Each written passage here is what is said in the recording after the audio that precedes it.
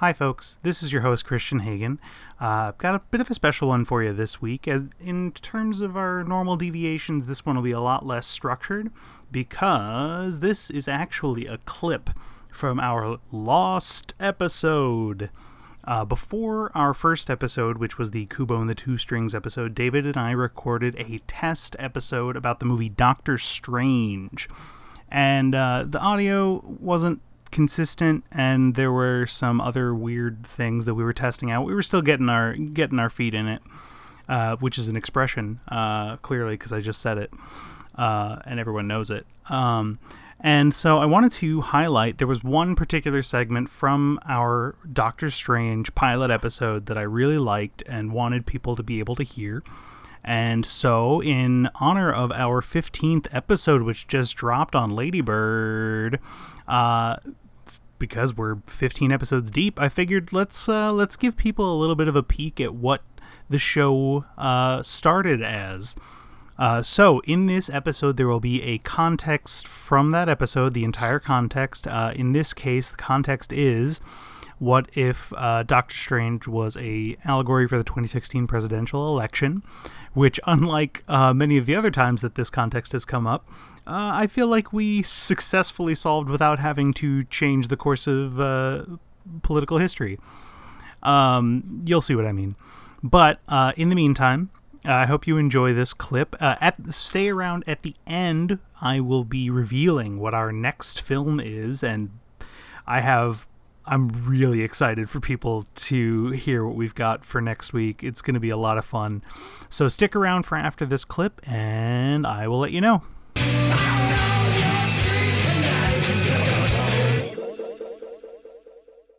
Let's talk about race, baby. Let's move on to context 3. Hey, that kind of rhymed. No, I'm going to pull another... It did rhyme. Where am I going to pull it from? Give me the fucking credit that I deserve for making that rhyme. I'm just kidding. All right, pull from the contextual chalice. Thank you. I wanted you to... I'm trying to do it a different way every time. That's going to be tricky. It's going to suck. Oh, no. This being Doctor Strange, is an allegory for the 2016 presidential election. Motherfucker.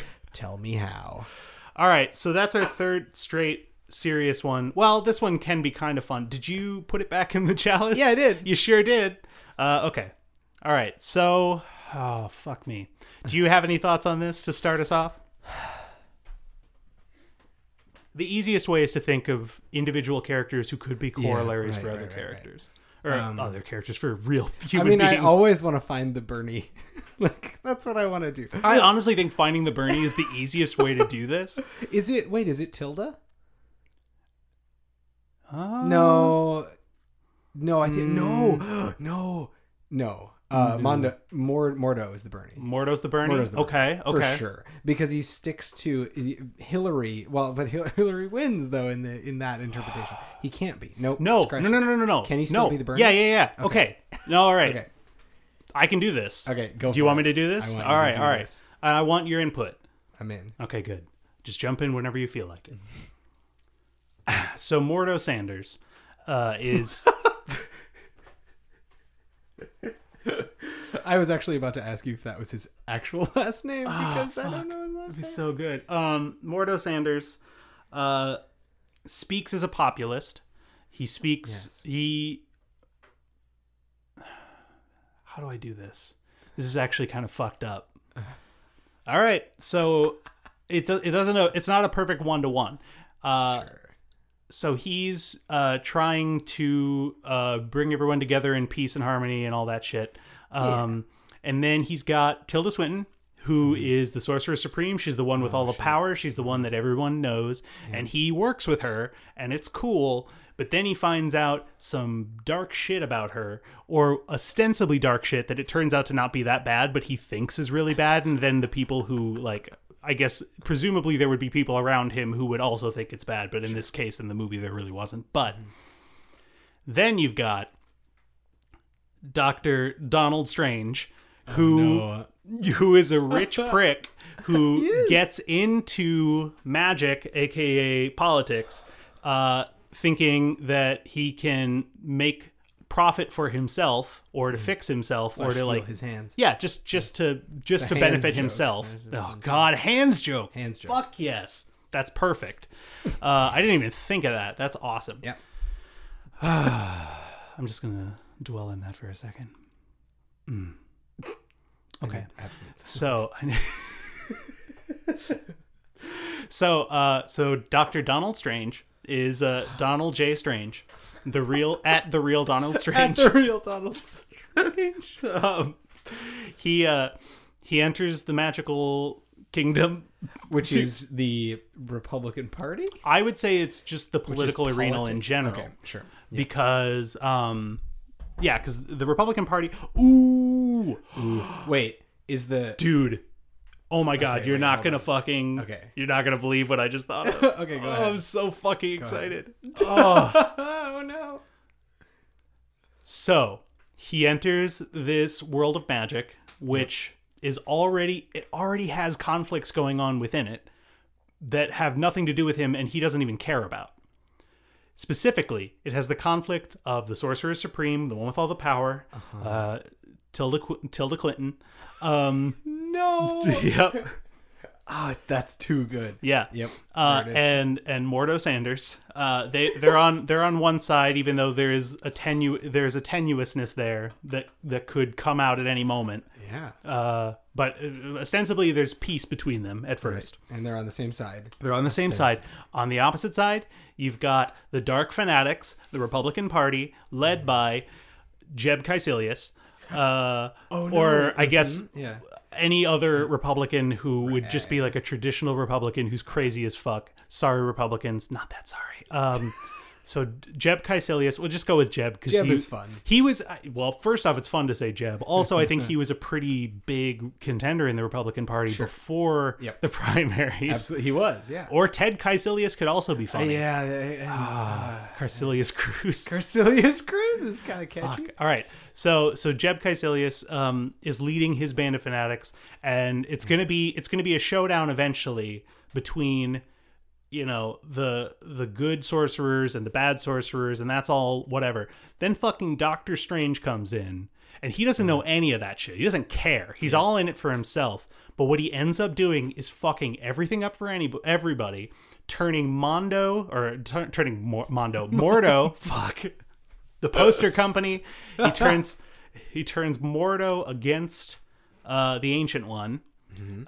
He fucks up the entire field of the zealots of the Republicans, and comes out ahead as the new Sorcerer Supreme in the red cloak, based mostly just on fucking his way, like fucking up until he gets what he wants. Yep. Everyone keeps underestimating him.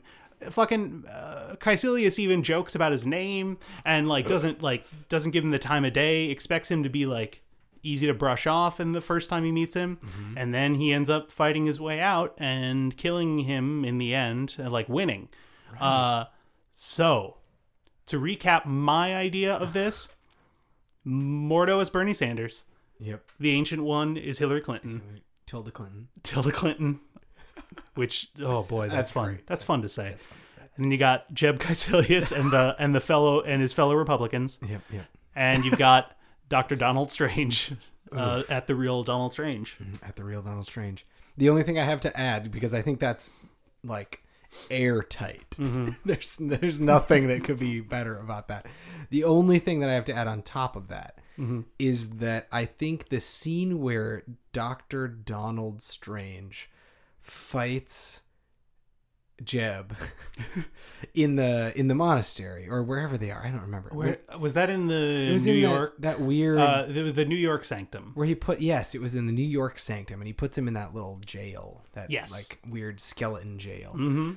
The only reason he won that fight is because the cape decided to help him out. Oh. And I think the cape's metaphoric value in this presidential election context is incredible, because it could either represent voter fatigue, it could represent the Republican Party not having another nominee and just going, here's our red cloak, just put it on. Yeah. And ta-da, look, you've represented half of America. and now you're going to win because you have the power of the fact that the Republicans said you're the one. Or another interpretation. Actually, whatever you want to do. Now that you brought that up, yeah, I think I thought of one. Okay. And I'm sorry I've been like railroading this one, but like no, the ideas keep coming whenever we bring these fucking ideas up. The cloak could be, and I'm saying that it could be a multitude of things, like you said. Many but things. The one that I think sounds the most fun to me is that it's the media. Because it is. the media, acting just as a regular piece of magic, doing their normal job, ends up helping him by, in the real world sense, giving him more coverage than he deserved. In the fictional sense, covering his body more than he really had earned at that point. It's too good. Yeah. Literal coverage. Yeah. Oh. Yep, Yeah. that's we have to go with that one because it works on two levels. I didn't even think of it till it came out of my mouth, and I was very pleased. That's perfect. Wow. Yeah. Well, looks like we solved it. Doctor Strange was a metaphor for the 2016 presidential election. If we tie this back into context number one with the Marxist theory, Doctor Strange really coming out of this looking like a piece of shit. Well, yeah, that's what's weird is even like near the end of the movie, he really isn't like, people are still like, nah, you have a lot of ego, man. Like, Yeah. calm down. He still has a lot to learn. He still has And a I lot think to he's learn. technically not the Sorcerer Supreme, but he's basically the Sorcerer Supreme. Yeah. I mean, it's jumping ahead a bit, but yeah. It's fine. Yeah. It's fine. The only problem with this is that it implies the notion that Donald Trump is somehow smart and can read, and retain information well. Right. That's one problem. That Or- maybe is the only. Oh my God. Or is Doctor Strange faking it the whole time? And He's like, not you read all these books? Yeah, no, I have a photographic memory. I can just remember shit. Nobody reads better than me. Yeah. Here's I have all the books best back. words. What if he's just a piece of shit? I think ultimately the monastic order just needs to give him a chance as a Sorcerer Supreme. He'll make it work.